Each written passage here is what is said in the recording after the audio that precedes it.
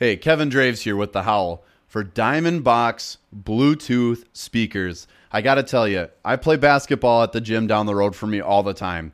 And sometimes I go late at night. I bring my Diamond Box, and now they're introducing 3 new systems. The new L2, XL2, and M2 all feature stereo sound by themselves or split stereo sound with wireless syncing of 2 units for a live sound experience. Loud enough for any environment. And I kid you not, you could play this at low volume and you'll hear it in any room of your house. This is the most powerful Bluetooth boombox speaker on the market today. Check them out on Twitter at Diamond Box Co. That's box with 2 X's, Diamond Box Co. Tonight, you folks at home and we here in the Coliseum will watch history in the making. The first game ever for the Minnesota Timberwolves. Hey, one more. I'm selfish right now. Just give me one more.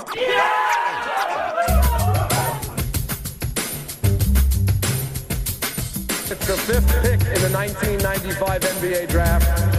The Minnesota Timberwolves select Kevin Garnett from Farragut Academy in Chicago.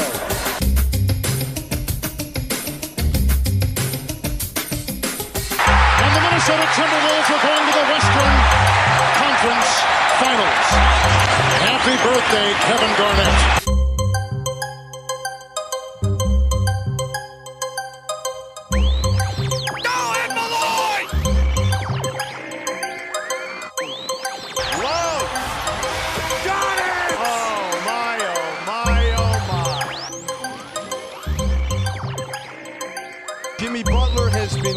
Reunited with his former coach Tom Thibodeau in Minnesota. 4.7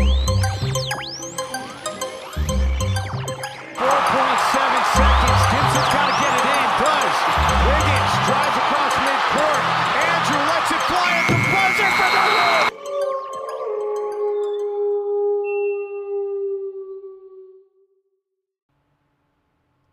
win. Welcome, everybody, to the Den. This is The Howl. We would like to welcome you to the Nothing But Net channel on Dash Radio. Nothing But Net is a channel like no other that features all teams and all topics from everybody's favorite sport, basketball. The Howl is brought to you by our wonderful supporting partners, Rhymesayers Entertainment, the pinnacle of underground hip-hop worldwide, Studio 23, where passion reigns supreme, and Isabel Street Heat, adding a bit of spice into your everyday life. All audio equipment on The Howl is brought to you by Rode Microphones, studio quality with easy accessibility since 1967. I am the underhand free throw of the radio world, your host, Kevin Draves. To my right is Aaron I Got Next Groshong, the producer of our show, and to the left is Rob Hookshot Hess, who is the jack of all trades for the program. First half of The Howl here on Dash Radio's Nothing But Net channel, and we are joined by Ryan James at Ryan James MN. He is a national analyst for Prep Hoop. He also does North Star and Prep Dakota, so not only on the national level, but he is here in Minnesota as well as the Dakotas. Ryan, thanks for taking the time to join us today. Oh, no question. Teaching's over, basketball weekend's over. Right now is the perfect time to reflect. Let's in fact reflect on it. So you've been writing for Gopher Illustrated now. Your bio says 15 years. Is that right? Yeah, this was the 15th season I've covered Gopher basketball. But I mean, I was a manager on the team before that. My cousin played on the team before that. So Gopher basketball has been something that's been a part of me for probably since I picked up this book that Kevin McHale on it. The Pillsbury Classic Gold Country book when I was in elementary school. It's just been something I've followed with a passion for a long time. So 15 years, and now the Gopher season officially is over with that 20-point loss to Michigan State over the weekend. And first things first, I want to talk about a guy who I think coming into the season, everybody appreciated, but not really on the level that maybe we should have, and that's Jordan Murphy. He's not obviously able to play too much in the game against Michigan State with the back spasms, but in your time with Gopher Illustrated, talk to me about the progression that you've seen out of Jordan Murphy. Honestly, my progression with Jordan Murphy started in Chicago. when the year before his senior year. I remember watching him because I know the Gopher staff had been in contact with him, so I remember putting him on my list of guys to watch. And I remember thinking, this is kind of this is kind of a Trevor Mabwakwe style athlete, size wise, strength, bounce, and the way he runs. But at that point, it didn't really click that he was going to be what he is today. And then when he got free of VCU and Minnesota grabbed him, I thought that was a huge pickup. And then as things go from there, I mean, initially he's a guy that can't get out of foul trouble, just goes baseline, but goes so hard that he's immediately putting up numbers as a freshman. But if you remember back then, everyone was like, why are they starting Joey King? Start Jordan Murphy. And, it was kind of a daily fight. But then, he started later in the year, and then you see his moves started improving, going over left shoulder, going over right shoulder, getting better with a dribble. Free throw percentage went up every single year. And then at first he was a terrible. Let's not beat around the bush. He was not the best team basketball player in terms of team defender, but that came along, big time as the years went on. And he progressed into such a all-around leader, all-around guy you would want to cheer for, such a great character / student leader for this team, and has become an all-time great. Yeah, and in the, never missing a practice, never missing a game up until this Michigan State game where I think it was about 4 minutes of actual gameplay, and checking in at the tail end was all he got with the back spasms. I tweeted on right before the game of, regardless of the outcome, let's just take this time to just enjoy Jordan Murphy, the basketball player, because, it's not something that as a Gopher fan and, there's a potential of him getting drafted, at least I hope ending up on an NBA team in some capacity, because like you said, he's that locker room guy, but, second most rebounds in the Big Ten all time. For a guy who's 6'8", you just don't expect that. Well, I wouldn't give him 6'8" either. I'd give him 6'6". 6'6"? Okay. All right. I give him 6'6". As much as I love Jordan Murphy, I'll give him 6'6". With a lot of hair.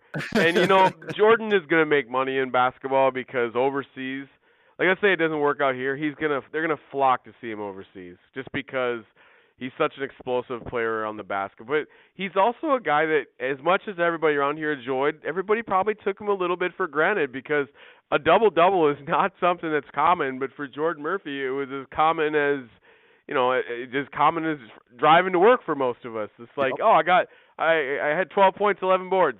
Yep, you did. But it's rare for some people. But then you got Jordan with these monster games, 21 boards, 19 boards. It became ridiculous. Yeah, he is. Like you said, I think a lot of people took him for granted. And you see, the videos posted on Twitter of Pitino taking him out of the game one last time for that curtain call, and you see comments from Michigan State fans and Wisconsin fans. I mean, he was incredibly well respected across the Big Ten, which in a college level you don't see a lot because of those rivalries. No doubt. And when the best way to show that is he was first team All Big Ten because the media around the Big Ten, they all voted for him. And that's the respect that he earned. I wasn't sure that he was going to get that just because there were some games where he struggled with length and didn't have the best shooting percentages. So I wasn't sure that, and Minnesota went 9-11 in the Big Ten. So I wasn't sure that he was going to get All Big Ten, but it was really nice to see him get first team because of the respect that you've brought up. Yeah, hopefully he ends up on an NBA squad. If not drafted, at least as a free agent, maybe a G League call up, because I mean the guy's an absolute workhorse. And now the tough task for the Gophers is moving on from Jordan Murphy, in the sense of finding somebody to fill his shoes, or multiple players to fill his shoes.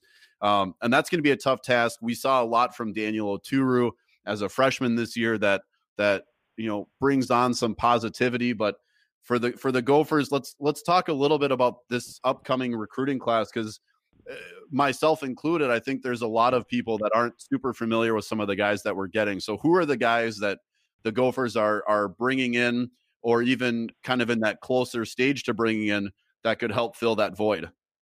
Well, pretty much what's going to happen is the Gopher coaches are now,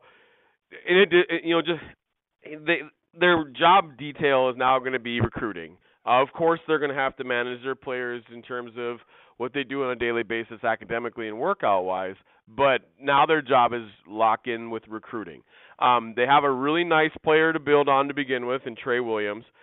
Trey is a 19-year-old prep school kid who is from Texas, and actually his family, his mom's side of the family is from Minnesota. Like, he's a relative of Jalen Suggs.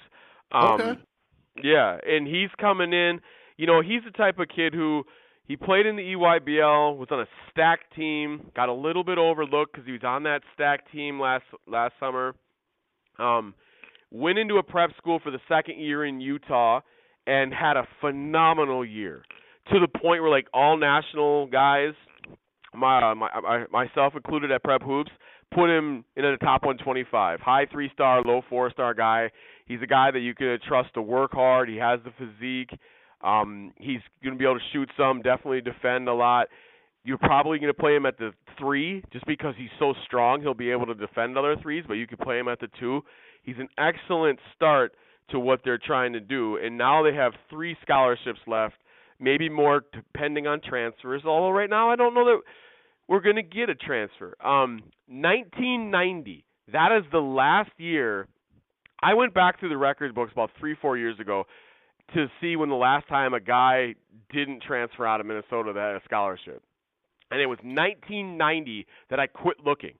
Not that that was the last one. It was when I quit looking. So, because I got tired of researching it. Like, this might be the year. I mean, you know, there's speculation about Michael Hurt because Sid Hardman somehow wrote something in the article. No, Michael Hurt, I believe, fully is coming back. I know Richard Pitino wants him back. I believe Michael wants to be back. It sounds like he wants to be back. I believe Michael Hurt will be here, be part of this team. So I'm not worried about that. What's going to happen with Isaiah Washington? I don't know. Isaiah said he wants to be here.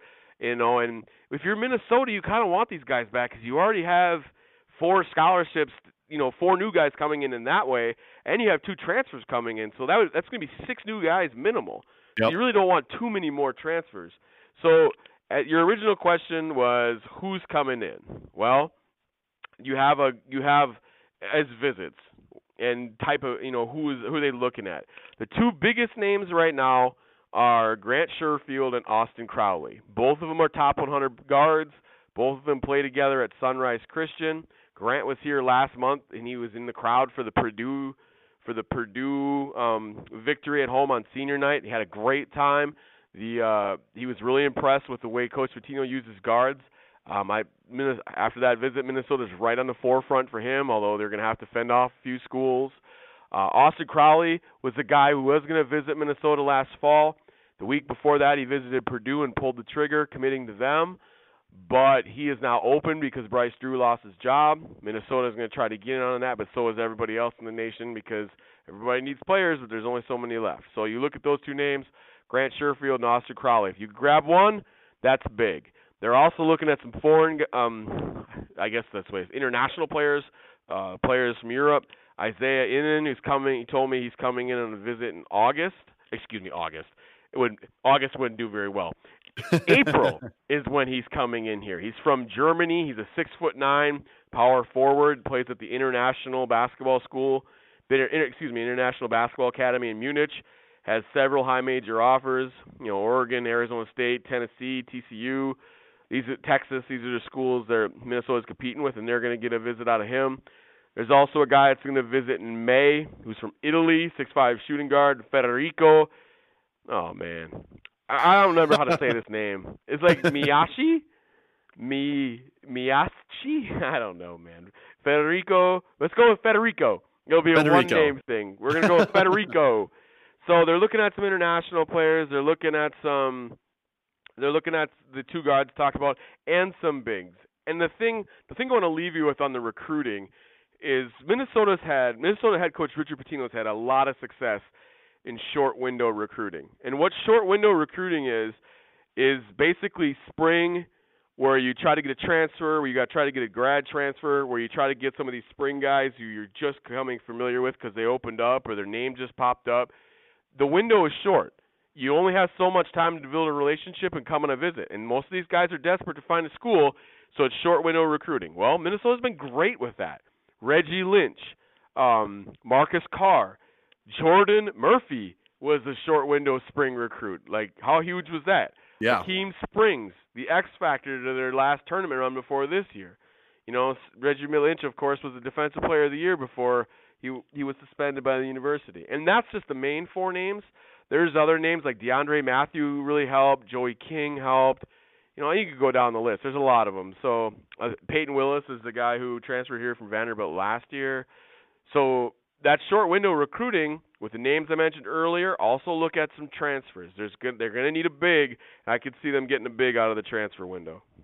So let's talk about arguably the best prospect in Minnesota this year. And not arguably, I mean, he is. He's you guys at Prep Hoop had him ranked as the number 5 prospect, and that's Matthew Hurt. Now he's got kind of the 5 narrowed down schools, and if I'm not mistaken, Minnesota is in his top 5, but we have to compete with Duke, Kansas, Kentucky, and North Carolina. Is that right?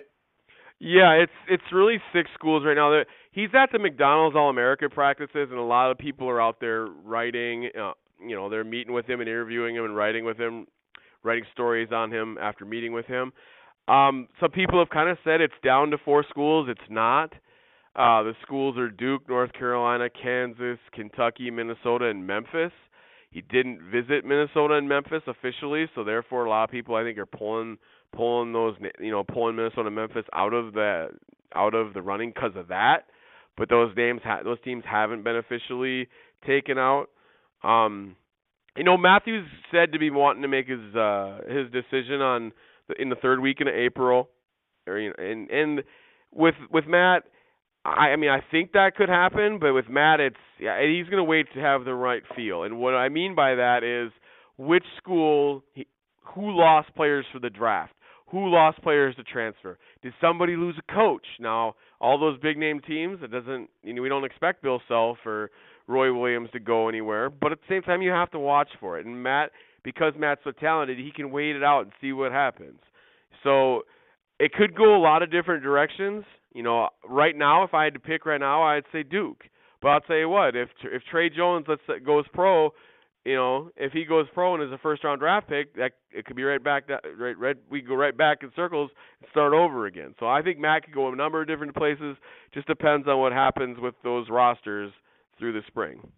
So I know it's tough to gauge, but do you think there's any chance that he chooses Minnesota in this selection, or is this another top tier Minnesota talent that we're going to miss out on? I would probably say that he's probably going to go to one of their schools. That's just kind of the way it's led to. I believe he was going to want to play for one of these national championship contenders. I believe that's what he wants to do. I don't know that. I mean, maybe he has a change of heart, and because he hasn't officially eliminated them yet, but at the same time, he hasn't taken an official visit here yet either. Okay. So let's move on to the 2020 class real quick. There's a couple other guys too to look out for in the upcoming years. You know, Chet Holmgren, class of 2021, I believe, and then Prince Aligbe in the class of 2022. But the class of 2020 has a guy by the name of Jalen Suggs, who is a dual sport athlete here at Minnehaha Academy in Minnesota. He plays football, he plays basketball. Last I saw, looks like he's got somewhere in the neighborhood of 20 to 23 offers. And he's kind of taken his time, and a lot of people have said that the Gophers have a decent chance to land him. Is that what you're hearing as well? Yes. With Jalen, I don't think some people were wondering when he's going to close the door on football. Jalen is such an interesting kid, such an interesting athlete. I don't know that he'll ever close the door on football. I mean, his best friends are top football players like Caden Johnson and Terry Lockett. Some of his best friends, I should say. I don't ever expect him to close that door anytime soon anyway. I know he's got a great relationship with PJ Fleck, which leads me to think, there is a chance that he would want to play for PJ in the fall. And then, you know what? If he's on the field, then he plays, and then he joins the basketball team when the football season's over. And if let's say he's the third string quarterback, then maybe if he's third string as a freshman, he gets on the court and plays as a freshman for the basketball team. Yes, there is a chance that could happen. Yes, he is interested in it. Yes, he's got a good relationship with the staffs with both those staffs. But also, Jalen's also has offers from those programs from Georgia. He has them from Ohio State, and he's visited Ohio State. He's visited Iowa in these regards. So it could go a lot of different directions. But Minnesota fans should have hope, just because Jalen has a lot of pride in his Minnesota roots. He's got a lot of pride in being from St. Paul, and he's got a lot of pride in what he's done at Minnehaha Academy. And for those reasons, and if his friends, let's say Caden Johnson, who's at Minnesota, I believe today on a football visit, let's say Caden goes to Minnesota. Well, that's going to help Jalen. Let's say Terry Lockett, who was at, I think it's Spire Academy in Ohio State and is on his way back to Minnehaha for next year. Let's say he comes back and he becomes a wide receiver at Minnesota football, and maybe he wants to play point guard for the Gophers as well, because Terry is a good basketball player. Then you have that there too. So there's so many ways things could go. And the one thing I want to tell you about Jalen Suggs is Jalen's a different kid. Jalen is his own kid. He's his own human being, and I just don't see Jalen Suggs doing what other people constantly do. Whereas a lot of Minnesota kids have gone to Duke, will go to Duke. Jalen's different. Jalen is his own. He's just Jalen's himself, and he can. I feel like Jalen wants to make a name for himself, and it doesn't matter what's on the jersey. It could be Arizona State. It could be Hawaii.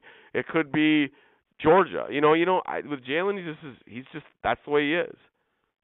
He wants to pave his own path, and that's something that exactly that I've been a strong advocate for some of these guys. Like, even Trey Jones. I know in my heart of hearts that there was no chance he was coming here, but it's like, why follow in your brother's footsteps? Why, make your own name, pave your own path. So hopefully, Jalen Suggs gets that path paved and comes to Minnesota. Real quick, I'll touch on the other two, then we'll get into tourney stuff. Chet Holmgren and Prince Aligbe, have they both been offered by the Gophers yet? Do you know? Chet was offered a long time ago, along with several other schools that have offered. Prince doesn't have too many offers yet. I believe it's Western Kentucky, Florida, maybe one other one as well. Maybe I can't. I think I saw Illinois as well. Illinois on the list. Illinois is one of them. Minnesota is likely coming, but he's such a young guy. He's a freshman. 6'6", athletic, explosive freshman. Prince's day will definitely come. As far as Chet goes, Chet is a completely unique game changer. You just watch those state tournament games. What he did behind the defense was phenomenal. I mean, he just controlled games this year defensively, to the point where you had an 11-foot wall, people had to go over, and if they missed, it's buckets to go the other way, man. Yeah, you're not getting the rebound over them, and it'll be fun to watch him progress over the next 2 years of high school ball as well, because I have a feeling Minnehaha Academy is going to be a powerhouse in the state for some time. Yes, definitely. So let's move on to the NCAA tourney. We kind of talked a little bit about the Gophers and Michigan State, but overall, what are your thoughts on this year's tourney? I feel, at least in my mind, it's a little bit more competitive from the overall standpoint of, we saw some 16 seeds, early on in their games kind of take it to the ones. We saw, 12-5 upsets. We saw 13-4 upsets this year. It just feels overall like it's a lot more competitive. Well, I've enjoyed it. There's been a lot of fun competitive games when I've been able to watch. Obviously, it's hard to cover a state tournament and an NCAA tournament at the exact same time. But when I've been able to get my eyes on the NCAA tournament, like last night's Central Florida versus Duke game, or yesterday's Iowa versus, oh man, who did Iowa just lose to? For crying out loud. Is that Cincinnati? No, it wasn't Cincinnati. No, that was the first round. Iowa played, oh my gosh, I'm blanking now too. Oh, it's Tennessee. It was Tennessee. Yep. That was, there was so many points of that game that I really enjoyed. And there's a lot of storylines I've liked. I did not like the Minnesota-Louisville storyline. I thought that was kind of ridiculous to put the coaches in that position when they're trying to concentrate on a game. But, I really enjoyed the local Trey Jones versus Vinny Shahid, guys that played in the state tournament 3 years ago, going head-to-head in the first round. NDSU giving them a run for 20 minutes. That was fantastic. I absolutely, hey, Oregon beat Wisconsin. The NCAA gives Wisconsin one of the hottest teams in basketball, and now they're in the Sweet 16, and Wisconsin was the first Big Ten team out. You know what? Didn't hurt my feelings one bit. Well, and I'm a big Oregon fan myself. It started with football back in the Harrington days, and kind of has more recently transferred over to basketball. And I'll tell you that Oregon team is, I think a 12 seed was a gross underestimate for them on their seeding, especially even winning the Pac-12. It kind of reminded me when Minnesota got Middle Tennessee State. When Middle Tennessee State, some thought they'd be in an 8-9, and all of a sudden they're a 12, playing Minnesota without Akeem Springs with Mason hampered. It kind of reminded me of that. Oregon's in the Sweet 16. They're going to make a run. They're going to try to make that run. But, can Virginia get it done? They almost got scared against – they almost got that scare. They got through that scare against Gardner-Webb. Now they're in the Sweet 16. That Oregon-Virginia game is going to be definitely something to watch. And we've had so much excitement, like watching Ja Morant just absolutely take Marquette down, another highlight of the tournament. And then, again, back to VCU Duke. Like, how that game was so intriguing, had so many storylines. There was so much passion, and Central Florida, they got screwed a couple times. So there's been so much excitement in this tournament. There has been balance, and it's just been so fun. Yeah, Aubrey Dawkins with 32 points in that game. And then, you got Taco Fall, which, this has really been kind of his welcome into the national spotlight. I mean, within the basketball community, we're all relatively familiar with Taco Fall, because how do you miss a guy who's 7'6", 7'7", and, has only been playing for a couple of years and is now in the NCAA tournament? But it was really his first introduction into the national spotlight. And I mean, he had I think 15 in the game, 6 rebounds, an opening putback dunk on his own missed shot. I mean, you see those kind of players that you don't expect to see normally in this kind of spotlight.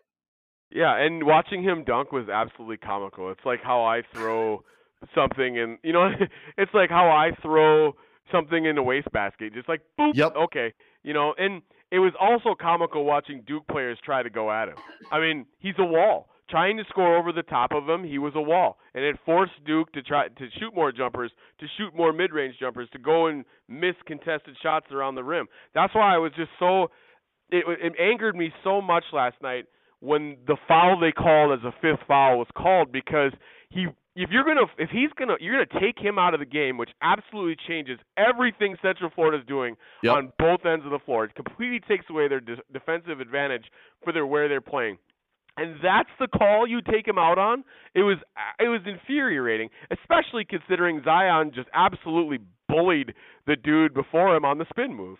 So that was frustrating. And then after Zion misses the free throw, everyone was looking at the hook and hold on the left side of your screen, but dude who scored the basket, who I can't remember who it was, pushed the UCF guy 2 hands in the middle of the back. Yep. It was frustrating. That's been a topic that we've discussed here on the show, is the refereeing so far in this tournament has been pretty suspect, and that was one that I think would have changed the whole facet of the game. And even with that, UCF had the opportunity to win it late, and that layup basically just rimming out on the tail end of things.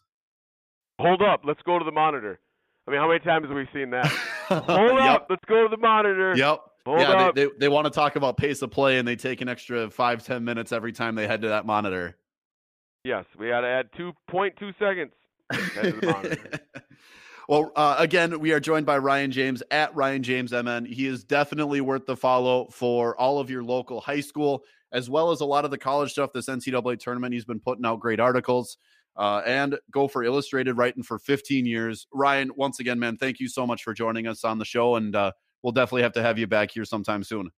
Excellent. Well, thanks for having me.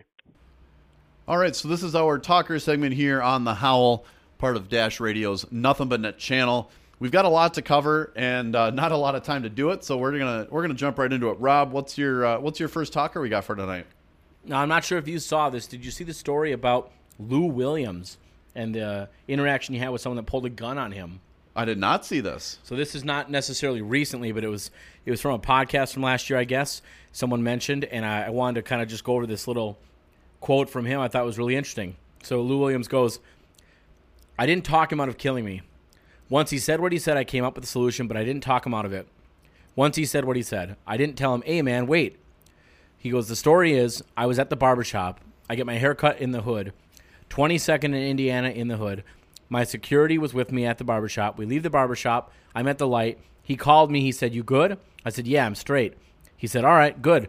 I watched him do a U-turn behind me and pull off. I reached down and started playing my phone sitting at the light. I look up and hear a knock at the window. I look up. Dude got the gun. I don't know why I didn't get out of the car. I should have got out of the car, but instinctively I rolled the window down. I rolled the window down, and he told me to get out of the car. We made eye contact, and he said, damn, Lou, I can't even do it to you. He just said, damn, Lou, I can't even do it to you. The next thing he said was, man, as much as you do for the city, as much as you do for the neighborhood, I can't even do you like that. So what ended up happening is, in North Philly, again, I was a dream chaser. I've known Meek before the world knew Meek. When it was cold out, we would give out coats and sweaters. We did it out of pocket, going to Burlington Coat Factory ourselves, pulling up in U-Haul trucks and pulling stuff out. We used to do these things. Camps in the summertime, it was just a community that embraced me. This dude was from that community. He said, I just got out of jail. I'm hurting. I'm hungry. All I got is this gun. So I look around. There's McDonald's right there, and I told him, bro, if you pull in, let's go and I'll buy you anything you want to eat. It wasn't like he robbed me and then we got in the car. I just told him I'll buy him whatever. And that's what I did. We sat there and chopped it up. He was just like, I'm down and out here. I told him, bro, I get it, but this ain't the way. My God. What a crazy story. So it's moments like this because I like Lou Will, the player. I think he's one of the best six men in NBA history. For sure. But this makes me like him even more. I mean, you hear about, this easily could have gone awry. We could be talking, rest in peace, Lou Williams, all of this very easily. Yeah, you just don't know. Very easily. But man, Lou Will is a stand-up guy. And the fact that, the guy that robbed him just happened to be in the neighborhood, that Lou Will did all of this, recognized him, and still just had the wherewithal and the realness to say, I can't do this to a guy who's helped out the community. I mean, that's just, man, that's scary. But it's but Lou Will is a very good dude.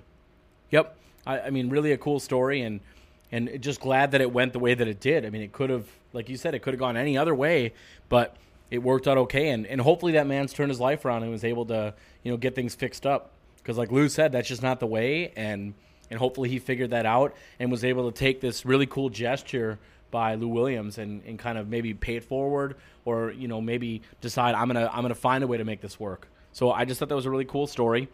Now I want to move on to we'll talk other NBA stuff, but one thing I do want to touch on, of course, is the tournament. Yes, we've got a lot to talk about with the tournament. So one thing I really want to touch on to start off with is let me ask you this: how was your bracket? I know you only did one. Yeah, so I filled out one. I put it in 3 groups. I've actually got 14 of the 16 Sweet 16 teams right. Nice. So I didn't get Houston, and I didn't get Texas Tech. Gotcha. I was kind of really iffy on Texas Tech, and I actually had Arizona State in the Sweet 16. So basically winning their first round game and then beating Houston. Yep, that makes sense. It was Buffalo, I think. Though, I mean, I'm really happy otherwise. I picked Oregon, which is my squad. I was a little bit of a homer in picking the Gophers over Louisville, but then I was a realist and picked Michigan State. I would have been happy to see Minnesota in and beat Michigan State, but I'm super thrilled with where I'm at right now. How's your bracket going? So I did about 50 brackets. Now I only did one pay bracket. And in that one, I'm right in the middle of the pack. I think I still have an outside shot, but what hurt me the most was Nevada. I picked that. We watched the first round of games together, the first night of games, and I had Florida, and he had Nevada, and it was back and forth all night with Nevada, that Caleb, I believe his name's Caleb Martin. Oh. And we actually encountered him when we were doing some simulations for our other show, the 2K League show, and I'm so frustrated with that guy. I have to wonder, how do you have twins? A set of twins. One of them learns how to shoot properly, one doesn't. How does that happen? Yeah. So I don't know if did he get an injury at some point and it changed the way he shoots? Well, and that's very possible. I mean, you look at you look at not only basketball guys, but guys across all sports, and one that I'll use a lot of Minnesota fans, especially baseball, would know is Pat Neshek. Old Twins reliever from the day. Very true. Where he injured his arm, and he said after surgery, the only way he could throw that wasn't uncomfortable for him was the kind of submarine sidewinder. Yep. And so he adapted to it. And maybe that's what it is with Caleb That's what Martin. I'm wondering. But you look at his free throw shooting, everything was short off the front iron. You look at all of his shots, it was super inconsistent. No possible way for the big men to try to get a sense of where that rebound's going to go. He's good on defense. He's quick, but just his shooting ability, I think that really, no pun intended, shot Nevada in the foot. He missed a dunk, like a really big dunk at one point. It was just a very frustrating game for him, and I'm sure he was frustrated as well. The other team that I didn't have them in my main pay bracket making it that far, but the team that shocked me was Villanova, just getting blown out in the second round. Who'd they lose to? I can't think of which team it was offhand. Well, Purdue. Yeah, that's right, Purdue. Purdue. And here's the thing. I've watched Purdue a number of games because they're in the Big Ten. Watched the Gophers beat them more than once and pretty handily sometimes. Yeah. I don't think they're that good of a team, and Villanova just got smoked. Yeah, Villanova more or less just laid down. I was so shocked. J-Wright teams usually get better as the season goes on, and not that they hadn't been doing that, but once they got to the tournament, I know part of their motto is the whole mantra that they really want to be able to get more practice in. So it's not even necessarily about winning tournament games. They just want to get more practice in. That was what they talked about last year. And then, they go and win the championship. And so there's a lot to like about those squads usually. And so I really expected them to make a little bit of a run. They did not. And so for my main bracket, I had 3 number ones. So I had North Carolina, I had Virginia, and I had Duke, all of which are in it. And then I lost Nevada. So my big thing is I'm going to need some 2s to lose, because in the bracket I'm in, there's a lot of people that picked the 2s. So Tennessee, Kentucky, Michigan State, people picked them to make runs, and I'm going to need them to lose earlier than later because I don't have any of those 2s going to the Final Four. So that's going to be one of the big things for me. I also probably need Gonzaga to lose because since I didn't have them in the Final Four, I don't need them making it. I don't need those points going to other people. And what's nice is we saw a lot of storylines that were positive storylines. So obviously we had the Gophers versus Louisville, which is a completely other-sided thing. But, we saw the rise of Ja Morant. We saw Fletcher McGee, making history. We saw teams like Belmont and 16 seeds and 15 seeds that competed. North Dakota State ran with Duke for a bit. We're seeing in my opinion, a more competitive NCAA tournament this year than we've seen in a while. Well, and now, granted, we're not seeing a lot of massive upsets. That's what I was going to say. There's less upsets, but I think the games are closer. The games are better, in my opinion. I think that's fair. And, of course, seeing the Wisconsin Badgers lose to any team, much less the Oregon Ducks, is a phenomenal tournament. But overall, I thought the Big Ten had a very nice first weekend. Yes. I mean, it wasn't perfect, but I thought they played pretty well. Pretty darn close to it. Iowa had that close loss that could have gone either way, but a great comeback by them. Yep. You obviously saw Minnesota make it to the second game, and I would argue Minnesota was so impressive to me. Now, obviously, we're Minnesota guys. That's our team. And I'm a huge Gopher fan. I love Richard Pitino. But I was so impressed with the fight you got from the Gophers in that second-round game. You're missing Jordan Murphy. You're already missing Matt Stockman either. Yep, you're already missing Eric Curry, who a few weeks ago got hurt his leg again. He's out for the year. So you're really short-staffed.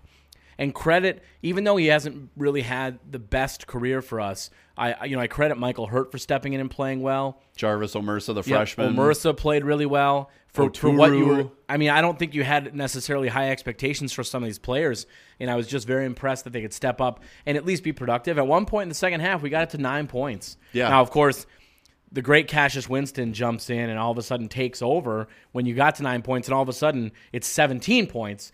And you really never, you were never close again at that point. But I was super impressed by that. I'm a huge Jordan Murphy fan. The problem he's going to run into at the next level is he's so undersized.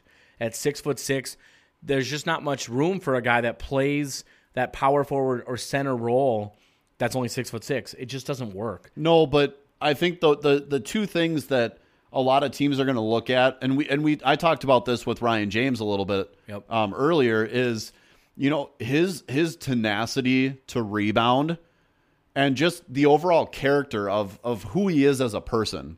I think especially the rebounding, but that character side of things, and a guy that's going to come in and work, and a guy that can stay healthy. I mean, if you look, he only missed, basically one game in his career, and that was the game against Michigan State.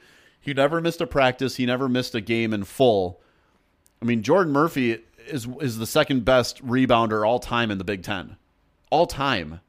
So I think he's going to get some run. I think he might start overseas. He might start in the G League. I don't think he's going to go right to an NBA roster. But Jordan Murphy, I think, is going to have some success in the NBA for a franchise. And whatever franchise gets him is going to be incredibly lucky to have him. The big thing he's going to have to work on is if he could figure out a way to be a better passer and hit consistently a three-point shot. Yep.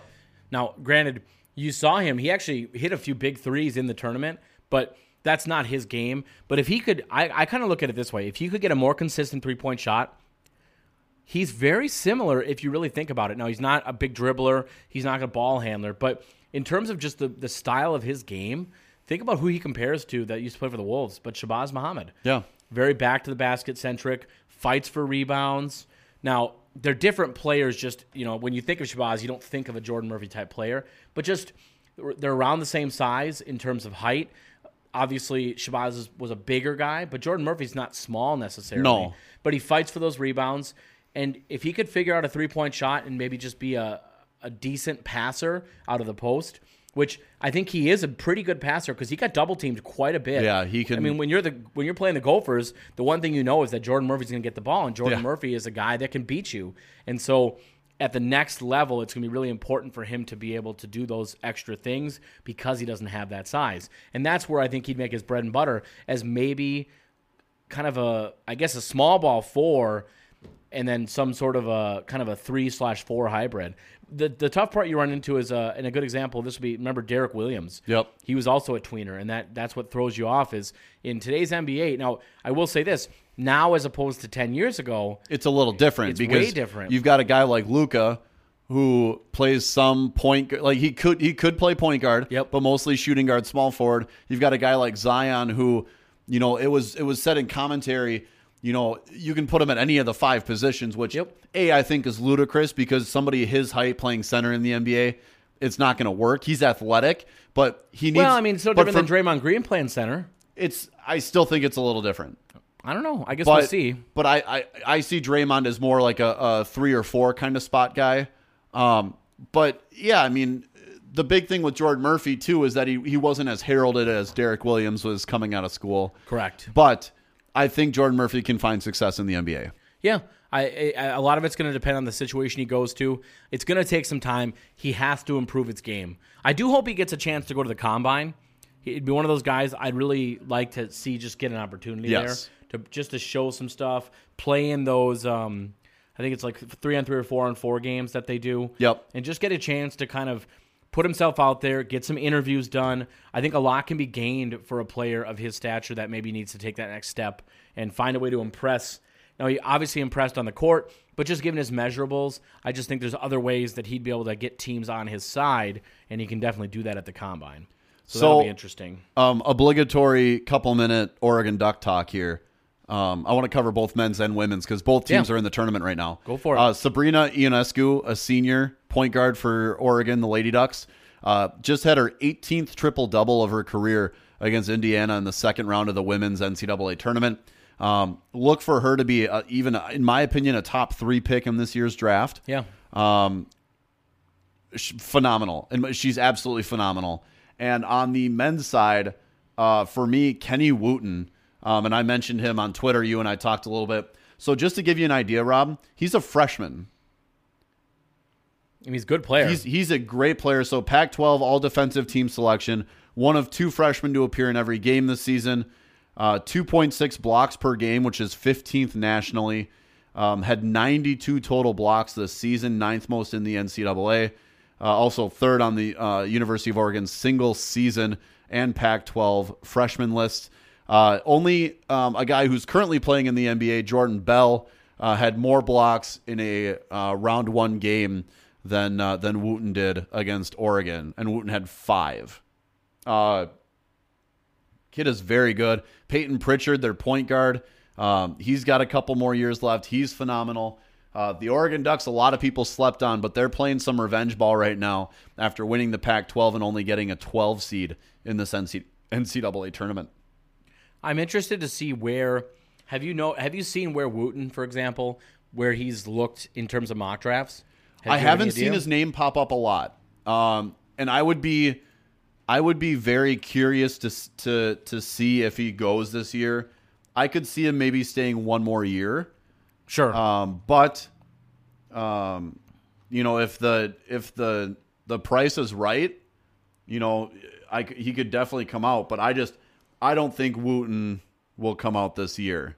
Because he's not even listed. The only Oregon player listed, of course, would be Bol is obviously correct. listed. And that's the other thing too. Oregon beat Wisconsin and then beat UC Irvine. They won the Pac-12, all three of those, without Bol, who's been injured. Yep, it's been out a long time. They're playing really, really well. I don't see Wooten on the mock drafts that I'm looking at here. Are you a little surprised that Bol's not going to come back? No, I'm not. Even with the injury, he doesn't want a chance to prove himself? Or maybe, I guess, part of it... So here's my thinking with Bol. He's injured now. He'd be healthy to go by the 2019-2020 season. At this point, him coming back to Oregon for another season would only hurt his stock, I think. Well, I was going to say, my thing would be, too, you don't want to get injured again. Exactly. Because then big at men that and point, foot injuries are not... Because then at that point, you're basically undrafted, and you're hoping. And then at that point, you're staying another 2 years. That's kind of where I was going with that. Try to play yourself back into maybe the second round or late first, whereas right now, he could be a lotto guy. Like, just the value of him entering the draft is as high as it could possibly be, and I don't think he would want to risk that. Let's just while we're on this subject, I want to touch on this real briefly, but then I want to get back into tournament talk after that. But I just wanted to go over NBADraft.net. I'm not going to claim that those guys are the top scale in terms of mocks. In fact, I think I'm probably better, but I have not done anything with mocks yet. But I just kind of wanted to go over some of the bigger names from the tournament and where they have them kind of slated. I'm actually on there right now too. So let's talk about it. I'm just curious with some of this stuff, just to kind of go over some of the bigger names in the tournament and kind of who's still available and who's still in the tournament as opposed to guys that are out. So no shock, your top three are Zion Williamson, John Morant, and R.J. Barrett. Also no shock that Duke is as good as they are, given two of the top three guys are on the one team. Well, so the other thing too is this was last updated March 15th. So none of the previous NCAA tournament games have been factored into this decision, but I think that 1 and 2 is spot on. Yep, I think it makes a lot of sense. R.J. Barrett's been solid. He's a really good player. You look at some of the next names on the list. As far as the Wolves are concerned, if we look at some of the names that maybe we'd be interested in, you have Rui Hachimura would be an interesting guy with Gonzaga. Very, very good player. Kobe White has been a really popular name that started to come up. But as they have him here as 5th. I don't think he's that high, but I do think he's jumped up enough where he probably will be gone by the time the Wolves pick. Well, and you look here too as to who they have him going to in this mock, which is Atlanta. Atlanta's got Trae Young. You could potentially put Kobe White as your shooting guard, but I think Atlanta likes Trae Young enough that they do not take a point guard. And again, generally, I don't know that NBADraft.net always takes into account the position, needs of the team. The need. I think they're just like, this is the area they'd be slotted at. That's part of it. One guy I'm very curious, I need to dig into him more, but that KZ Okpala from Stanford, a wing, he's got great size at 6'8", 195 pounds. He's a sophomore. I want to look into him more. Yep. I'm very interested in what he brings to the table. Another name that jumps off the list. Now, he's not in the tournament. His team didn't make it. In fact, their coach just got fired recently. But from Vanderbilt, Darius Garland. Now, he's been hurt, and he's been out for most of the season. But he's another interesting name. And a lot of it he's getting a lot of steam as of late. A ton of steam. And so he'd be an interesting player for my money that I'd kind of wonder about. One guy that I've seen on a lot of lists, now, again, you're not seeing him in the tournament. He's been on all year, but Jonte Porter, not for the Wolves necessarily, but he's a player I was really, really high on pre his injury. And I wonder now, every mock draft I've seen has him going into the draft. I wonder where he gets drafted because depending on where he goes, someone's going to get an absolute steal. Yeah. Well, the big thing is they're going to get a steal if he can stay healthy. That's the biggest question. Well, but just talent-wise, It's not like he has a history of injuries necessarily. So you wonder how, but the fact that he's coming out, it's probably very similar to Bol in the fact that it's a player that doesn't want to take a chance. He just re-injured himself, right? Or am I thinking of somebody else? I think you're thinking of someone else. It was one of the porters just re-injured himself. That's not something I'm familiar with. You have to look it up. But I had not heard that.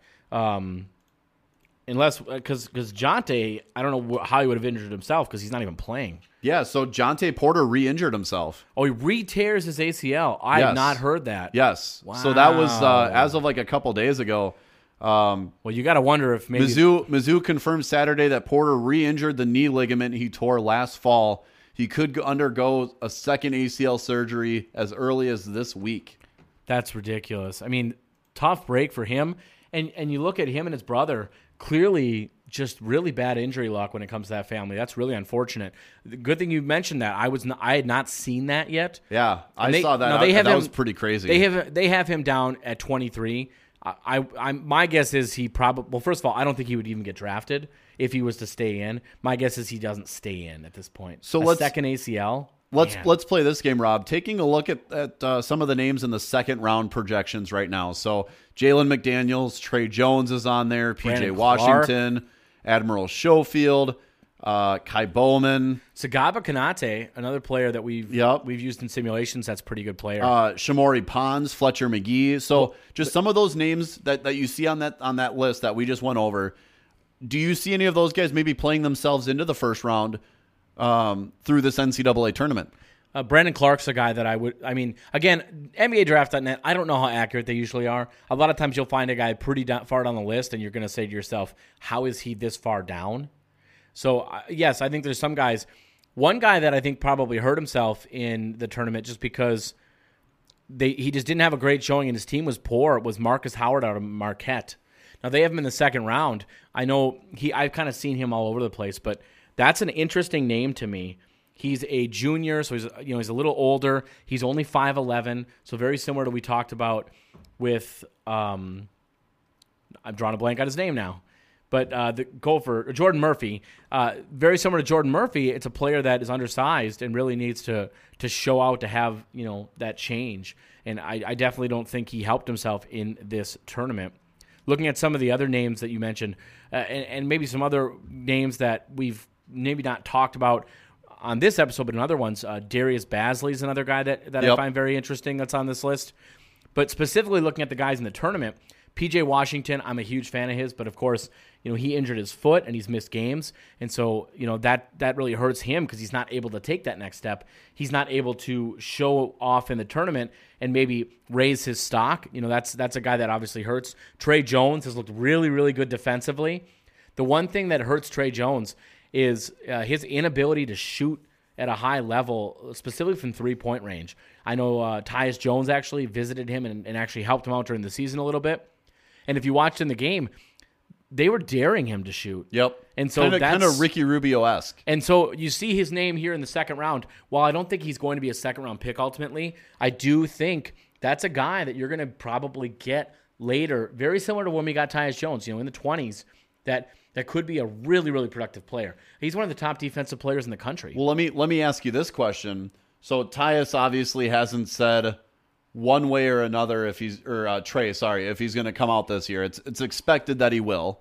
But if we see him maybe falling in this high second range like this is projecting, could he stay a second year? I'd be shocked if he stayed.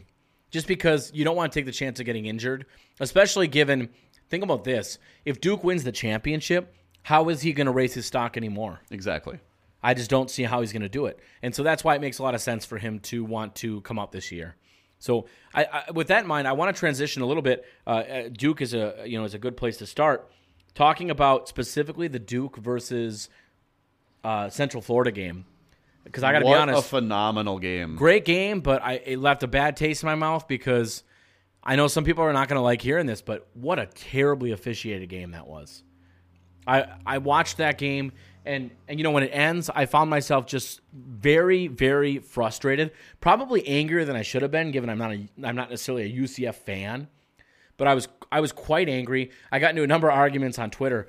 But you talk about at the end of the game, Taco Fall, I just thought really got screwed because Number one, there were 2 calls earlier on him that were really poor, I thought, and one of them was in the first half, because around with the 10-minute mark, he actually had to come out of the game. He already had 2 fouls in the first half. That second foul was complete BS, if you ask me. And that starts it, because just like that, this game-changing center, Taco Fall, has to come out of the game for the whole rest of the first half. Huge coup for Duke, who was able to build a decent lead going into halftime. And then you come out of halftime, UCF comes out, and they're able to make a run now that Taco Fall's in. I think they started 7-0 was the run to start the second half. And so it's a huge difference having him out there. And there were a number of calls that really I think they got screwed on. Now, I did kind of a plus-minus when it came to the fouls, because everyone wants to say, oh, it always equals out. It always equals out. I would argue that if you take the bad calls that went against him, and then there was at least 1 or 2 bad calls they missed, he should have still been in the game at the end of that game, because there were more calls that went against them that went for them. And part of that, too, was the play where he goes out, so Zion Williamson drives. To me, he clearly charges. In fact, he even extends his arm. And Taylor was the guy that was guarding him, just gets thrown back. Easily should have been a foul. But on top of that, let's say that he gets through. Let's say you don't call that foul, and Zion Williamson scores. Well, when he misses his free throw, I think it was either Cam Reddish or R.J. Barrett, goes over the back of one of the Central Florida players. That should have been another foul. So either way, UCF would have still had the lead. Instead, you have a huge advantage because he grabs the rebound, gets an easy 2 points, and all of a sudden Florida's losing. And I was so frustrated by that. Can I ask you, because I already know the answer, how good is Dawkins for really UCF? Good. I got to watch more, though. I have to watch more from him. He had like 42 points in the game. Now, his dad is the coach, yes, Johnny Dawkins. Coach's son, yep. And he was obviously a very successful player in his own right when he played. Man. I need to watch more of him. I can't say that I know a lot about his game. I don't either. And I'm not going to claim to, but I mean, just the one game eye test against a tough team like Duke, my Lord, I'd like to watch more of him. He had some really difficult shots. Taylor for UCF was really good as well. And here's the thing. I'm not trying to take away from Duke. Duke is a really good team. I have Duke winning it all in my bracket. So it's not like I'm sitting here going, man, I had Central Florida winning that game, and I'm really mad about that. I didn't. I thought they would lose that game. I thought they'd get there, but I didn't have them winning. And so it's not like I'm not crazy about this. I just thought that game, and I would say overall, I think the officiating in the tournament has not been good. Yeah. And that's been really frustrating for me. One other thing I want to touch on here with the tournament specifically, shout out to Flurry Sports. But what they actually did was, so this is flurrysports.org. They actually took the Sweet 16 and they reseeded it. Okay. So I thought that was kind of cool. So reseeded it 1 through 16. So can I guess the top 2? Sure. What are the top 2? Duke and North Carolina. Duke and North Carolina are the top 2. But let's go over the other ones. So what do you think is, if you had to guess, what's 16? 16, I would say. Okay, hold on. This is going to be really bad, but I need to look at the list of teams. Well, what's a name that comes off? I mean, if you could think of a team based on maybe some of the seedings that you've seen. I mean, obviously the lowest seed that's still in the tournament is Oregon. Your team. Correct. But that doesn't mean that they're 16th. But no, I don't think they are. I would say it would probably be. Gosh, that's tough. Virginia Tech.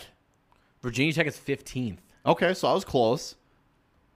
Any other guesses? Auburn? Auburn is 3rd. Holy cow. Auburn played really well that second game. Who's 16? 16 is Oregon. Man, if you look at all the other teams no, that are in there. I understand that, but the big thing with me is they were a Pac-12 team and they got just shafted with a 12 seed. But let's take a look here. Let's go on the list. I think Oregon's better than Virginia Tech. So Virginia Tech is 15th, so they're right there. And I would say I get that. I get where you're coming from. I think Oregon could beat Florida State. Yeah, Florida State's really good. That's tough. So here, I'll go over the list. So it's Oregon 16, Virginia Tech 15, Houston is 14. I think Oregon could beat Houston. Purdue is 13. Oregon could beat Purdue. Yep. I will say that. But I don't know that it's necessarily who could beat who. No, I understand. It's almost like a power ranking, and Purdue is so up or down because if you look at what they did to Villanova, but they lost to the Gophers twice. Yep. So they're such an up and down team. 11th is Michigan. Wow. Oh, my. 10th is Kentucky.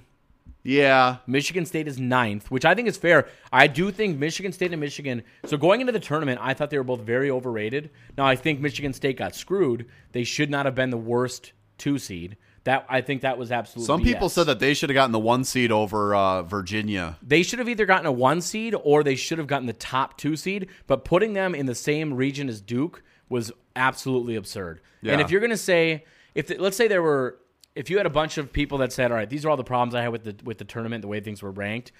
This is one of the few times where I didn't think people were real upset about the way the ranks went. But I would say universally, I don't know a single person that agreed with that. They all agreed that they should not have been the worst 2 seed. So then going down the list, we have 8 is LSU, which makes sense. They have not. I don't think they've really necessarily impressed. No, they're playing Michigan State though. That's going to be a good matchup. Agreed. That's going to be a fun game. You have Florida State 7th, Tennessee is 6th, Virginia's 5th, Gonzaga's 4th, Auburn is 3rd, North Carolina, then Duke. Okay. I would say I don't know that Duke belongs in the number 1 seed.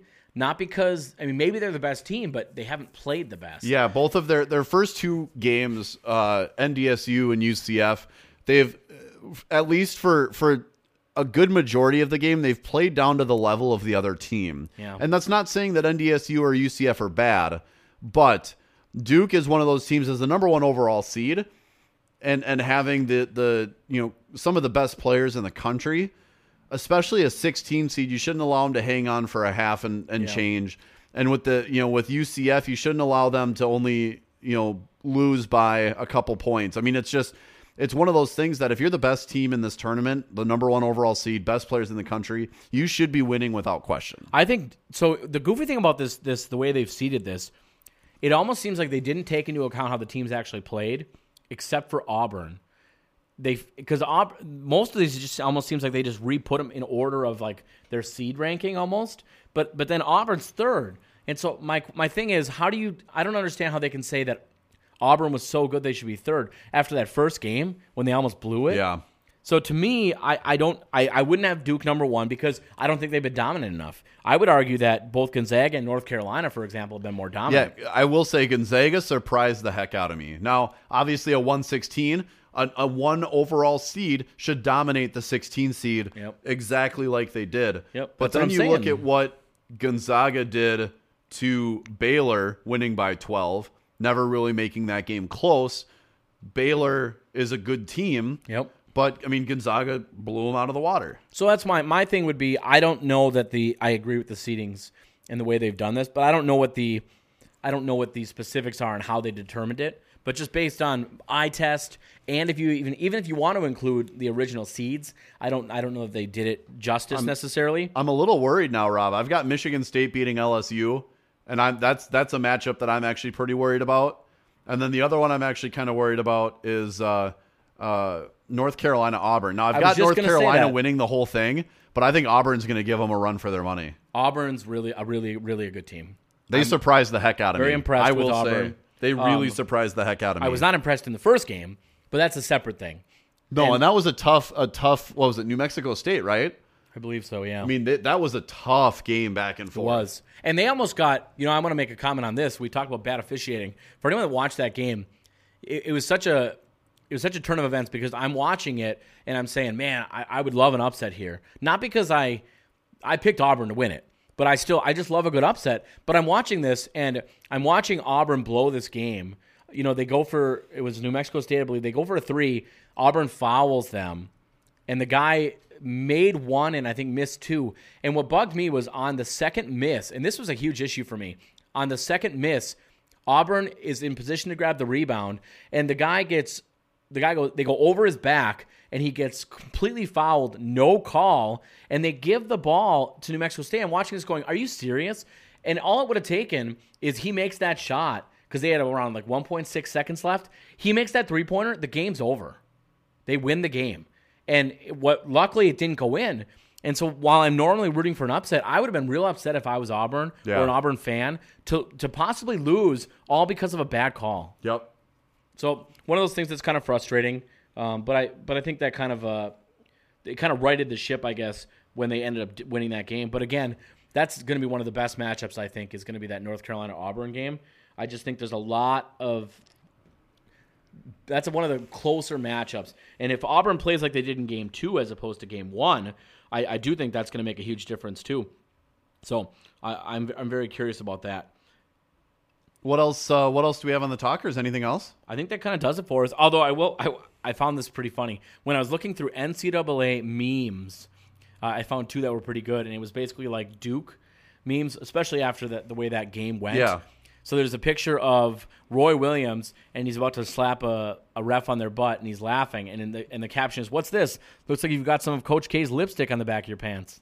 And then the other one is, "What's the difference between a Cameron Indoor and a porcupine?"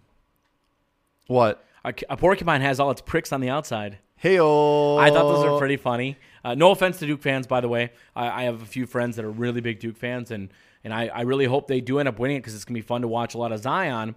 But I had to throw off some of these just because of the way that UCF game went. So last thing, and then we'll move on to the next quarter here. There are a couple Minnesotans still with a chance to play in a home Final Four here in Minneapolis when the Final Four and championship comes. So we obviously talked about Trey Jones. Yep. Reed Travis, who plays for Kentucky went to De La Salle, and Gino Crandall. Oh, I forgot about him. Who also went to De La Salle. He plays for Gonzaga. So 3 Minnesota guys on some of the top seeds in the tourney. Very cool. Great stuff to watch there. Hopefully one of them makes it to Minneapolis because that'd be pretty cool. Yeah, it'd be a cool storyline.